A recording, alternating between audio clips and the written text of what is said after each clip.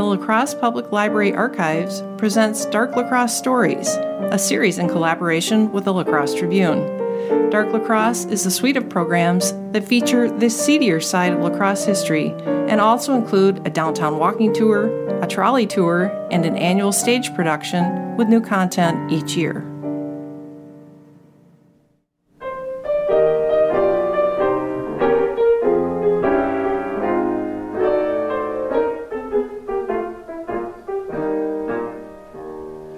Jonesy with a frown was telling Mr. Brown, "Old pal, I'm just as sick as I can be.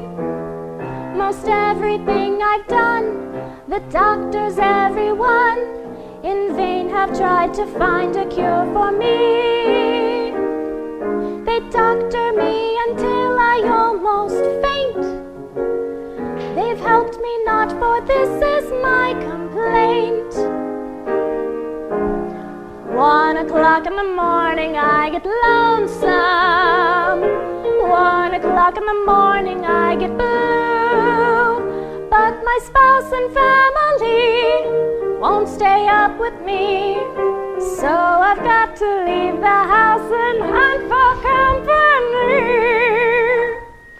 Going in and out of different places, places where they throw away the key. I just hunt until I'm wild for a woman, man, or child who is troubled with the same complaint as me. Many doctors thought an operation ought to be the very thing without a doubt. They ethered me, the fools, then went to get their tools, came back at 1 to cut my lonesome out. They found a dozen nurses by my side. They asked me to explain and I replied, well, 1 o'clock in the morning I get lonesome. 1 o'clock in the morning I get blue. All the ether 'neath the sun, ether by the ton, couldn't keep me sleeping when the clock is striking 1. So you'll have to wait until tomorrow. Soon I'll be as busy as a bee, for I've got an awful hunch there's a nurse among the bunch who is troubled with the same complaint as me.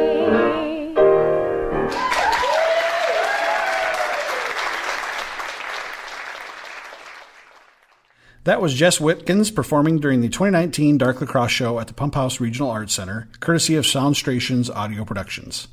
Before COVID-19 affected all plans everywhere, what you are about to hear was meant to be an episode released in October 2020, before what would have been the 6th year of our annual Dark La Crosse show stage production.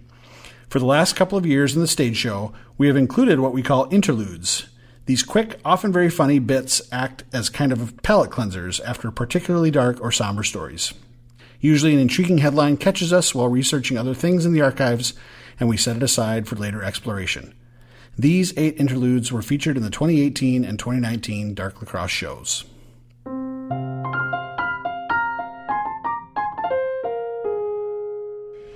In February of 1895, Detective John Cody knocked on the door of Miss Helen Miller in order to question her about a stolen gold watch.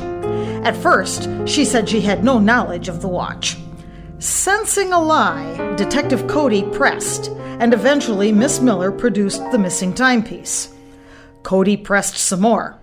She then produced a fur cloak that had also been reported missing. When asked about the purse filled with cash that had been in the pocket of that cloak, she merely turned over the purse. By the time the criminal deposition was over, Helen Miller had not only produced the watch, the cloak, and the purse, but also dry goods of every variety that she had purchased with the cash.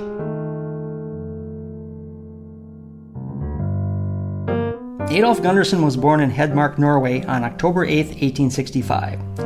He would receive professional medical training at the Royal University of Oslo in 1890. Soon after, he would join the medical practice of Christian Christensen in La Crosse, Wisconsin. Here, he would become a pioneering surgeon in American medical history.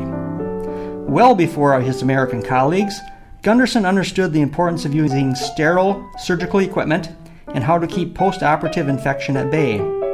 He was one of the first surgeons in the United States to shave a patient before a procedure, something that got him in some minor trouble. One day he received an angry letter from the Barbers Union. The letter stated that they had gotten wind of his practice of shaving patients, and they insisted that he cease the activity at once and place a union barber in ranks. Adolf responded with a letter saying he would comply. He asked that they send someone right away in order to shave a patient's sphincter. He did not receive a response.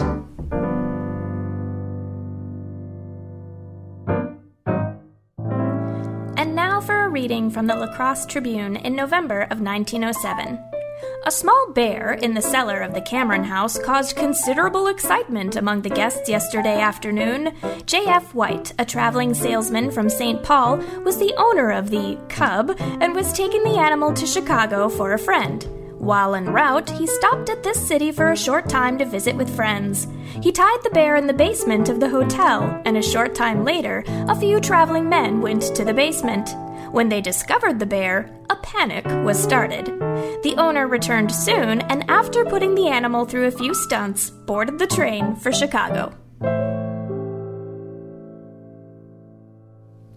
La Crosse resident Odin Olsen was born in Norway and had immigrated to the United States along with his 3 brothers. He had been employed at the Stay-Right Engine Company plant for several years at the time of his death. His death on the job from injuries sustained during a fall on the stairs can only be described as ironic when you learn that he had been a most distinguished elevator operator.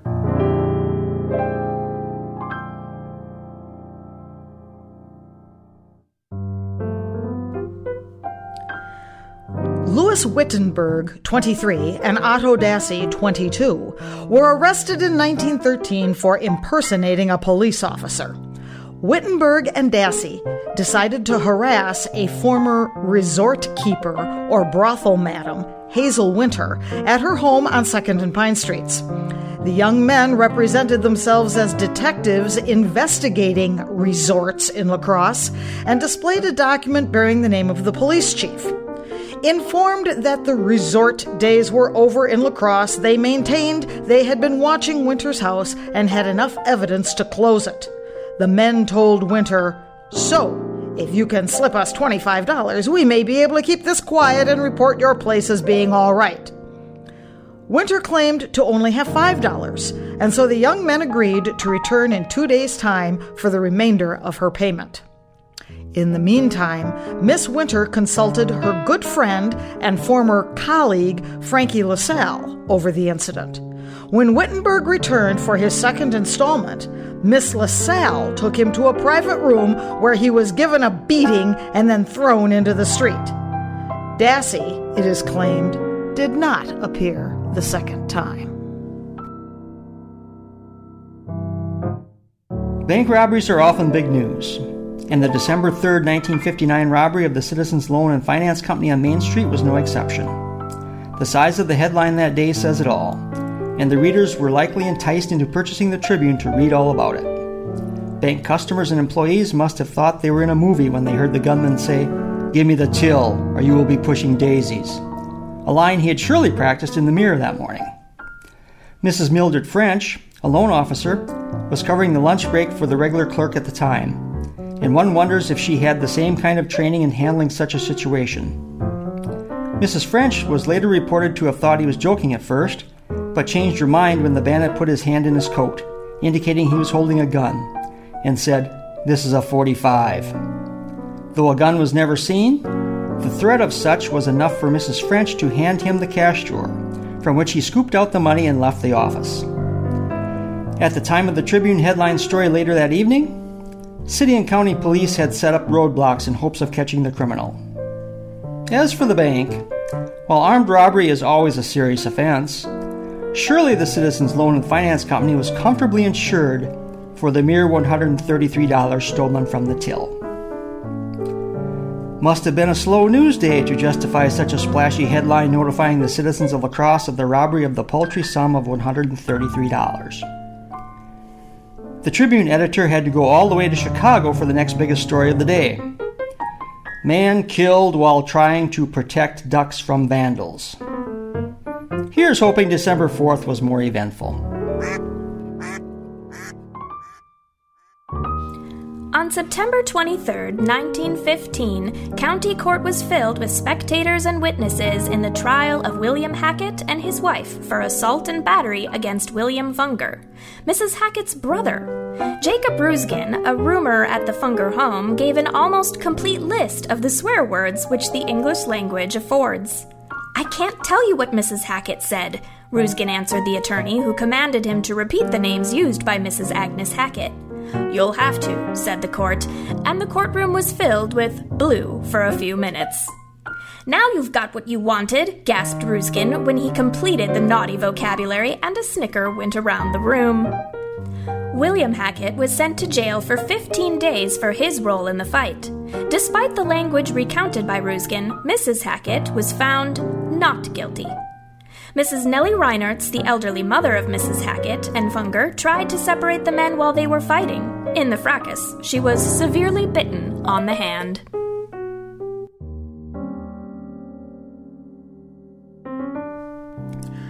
And now, for another reading from the La Crosse Tribune. William West, a horse and cattle dealer, lost an ear in a runaway last Saturday afternoon. In being dragged over rough road, his head bounding along like a rubber ball, the ear was torn from his head. In the place of more severe injuries, the loss of the ear was the only hurt. The accident happened on the Mormon Coulee Road. Mr. West was driving a team of horses, one classed as a regular runaway. The fractious animal started to run away and took the gentler beasts with it. West was thrown to the ground, but retained a tight hold on the reins. With the horses running, he was dragged along the road. The right ear became dislodged and dropped off.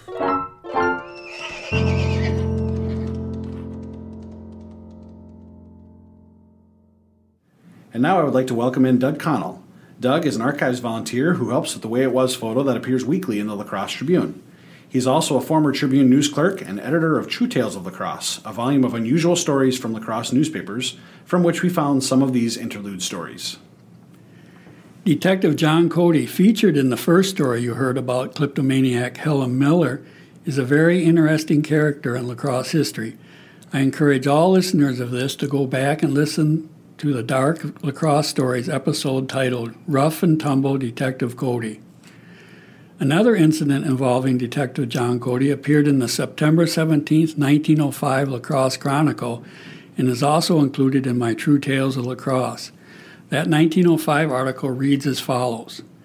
A silver star presented to John Cody in 1862 and lost that same year has been found after lying in sand for the past 43 years and returned to Mr. Cody.